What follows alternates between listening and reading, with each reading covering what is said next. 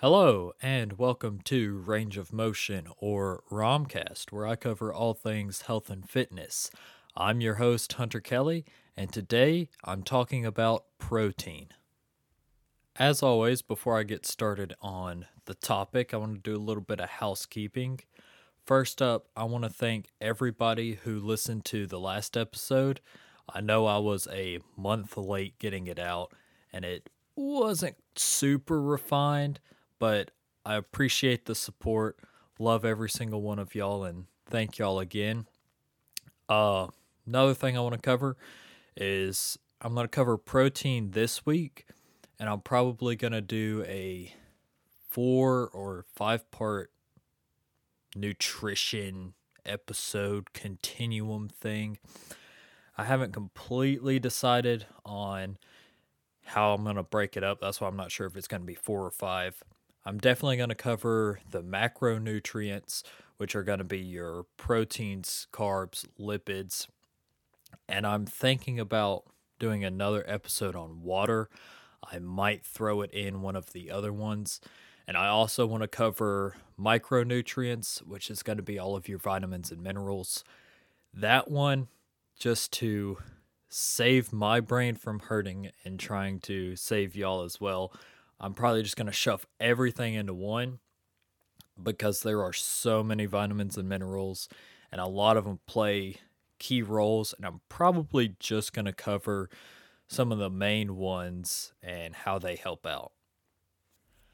One last thing before I jump into the protein topic of today, I want to talk about a few nutritional terms that I may use and aren't necessarily super common to be used in a day to day life.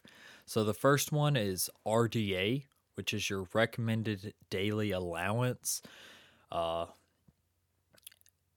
yeah, that's probably the main one I'll use. I'll try and break down anything else that I might say that isn't super common knowledge. Another great thing I'll probably put in all the episodes is the choosemyplate.gov. It's the new standard for how to make a plate as far as like the breakdowns of protein, carbs, grains, dairy, all of that. And if you go to the website and kind of put in what your diet is now, it'll give it a little scale and it'll give you options and ideas on how to change it to get to where it should be so you're hitting all of your RDAs. And the My Plate is basically the new standard over the food pyramid. Some of y'all might remember the food pyramid from back in the day. I remember studying it back when I was in Boy Scouts for a whole year, or seeing it in one of my science classes, I think, back in elementary school. But now a lot of that stuff is outdated.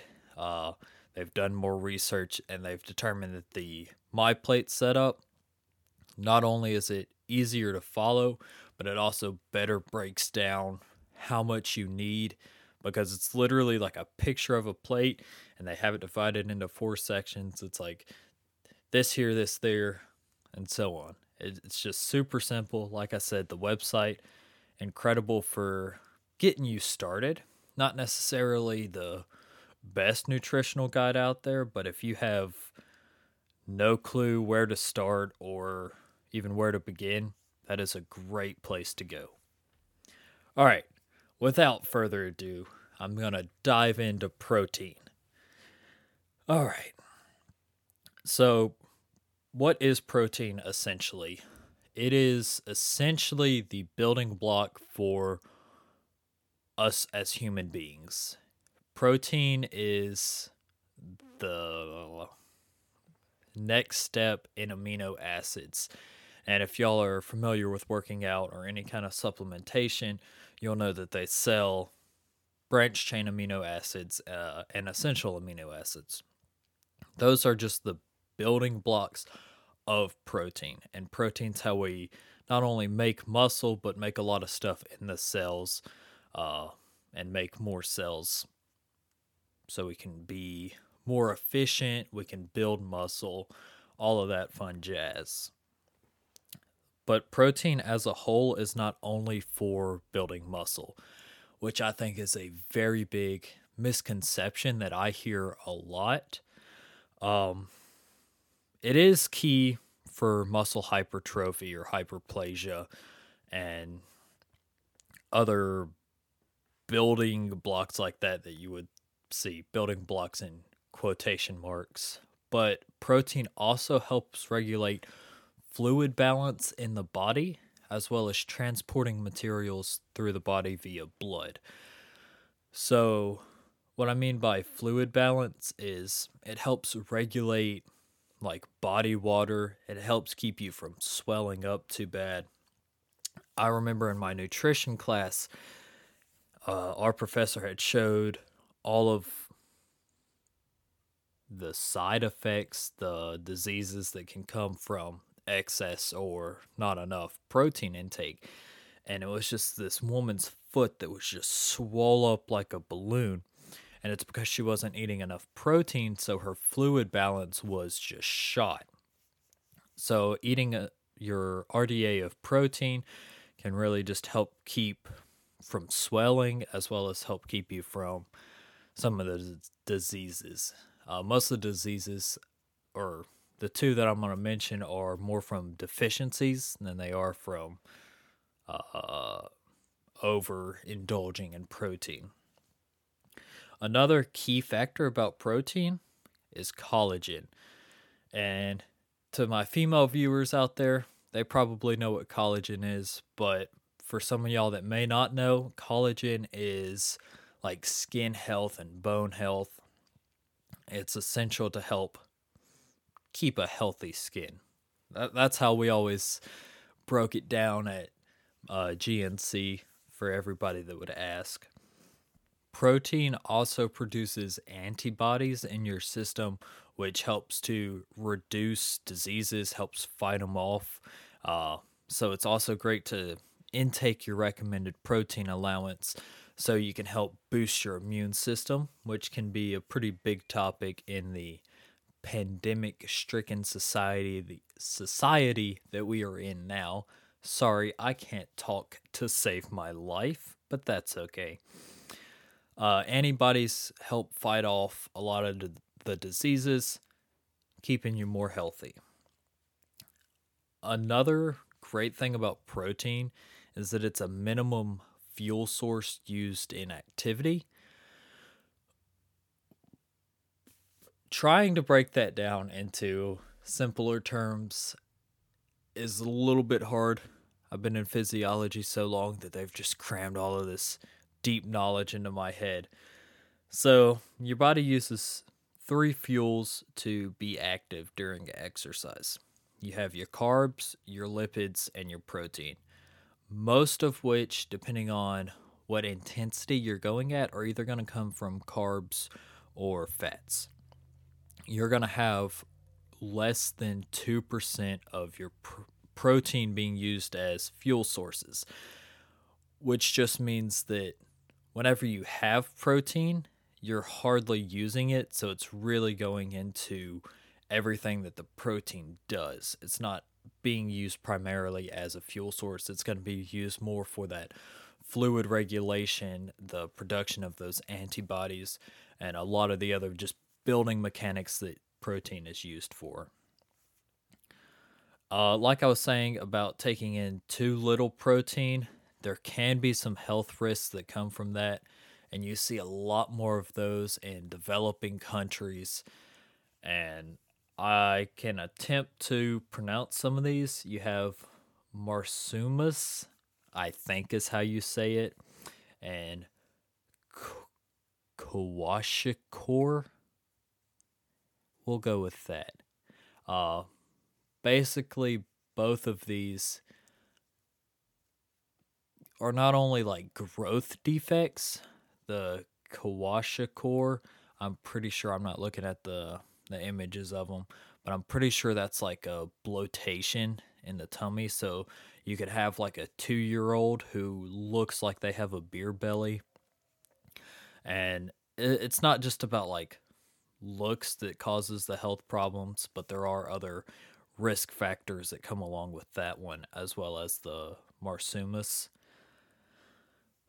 Just like having too little, too much of any one thing can be harmful. So having too much protein can produce a lot of waste, and not just as in waste that will be excreted at some point during the day, but a lot of waste that can be harmful to kidneys because kidneys pr- go through all of the waste in our body.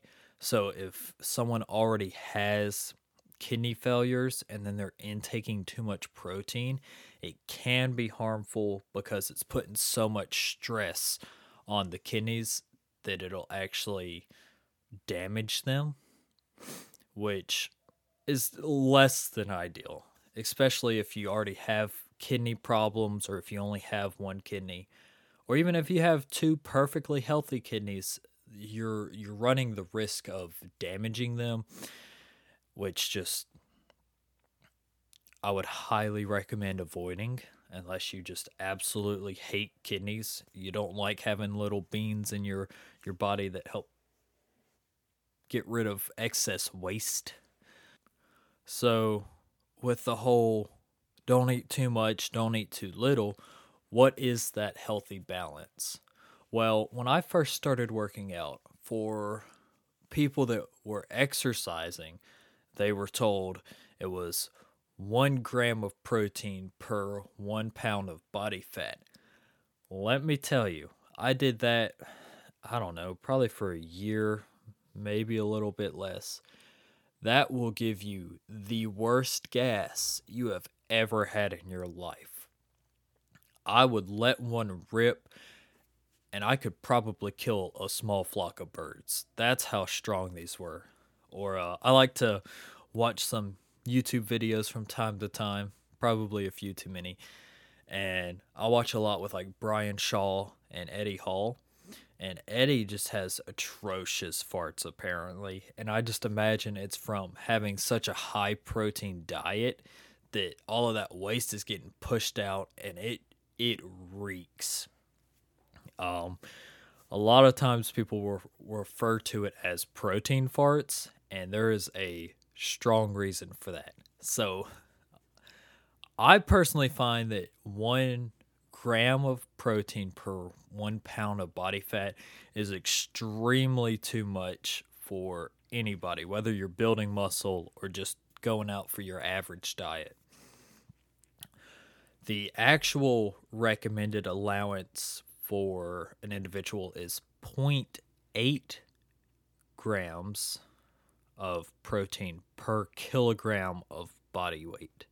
Now, I know most of my viewers are here in America and we don't use kilograms whenever we're weighing. So, if you're looking for a conversion, you can use roughly 2.204. So, 1 kilogram is roughly 2.204 pounds. Or you can just punch it into Google and it does all the math for you, because I know I actually hate doing simple math like that. It is it stumps my brain if I have to try and do it in my head. Anyway, so that would be the recommended allowance for kind of your average person who's going for a workout, or your just average individual, period. Maybe doesn't work out at all. Now, if you're an elite athlete or you're doing a pretty intense training regimen, then you might look at bumping the protein intake up to 1.2 to 1.8 grams per kilogram, but it still doesn't come close to 1 gram per pound of body fat. Like I said, that is just so much protein. It's ridiculous. The average person would never need that, even if you were exercising looking to build muscle, or maybe you're an endurance trainer doing anything along those lines. Unless you just absolutely want to kill people with your farts, I would highly recommend staying away from that much protein. Just a couple little tidbits on protein before I wrap up for the week, or I guess 2 weeks span, because making episodes can be kind of hard.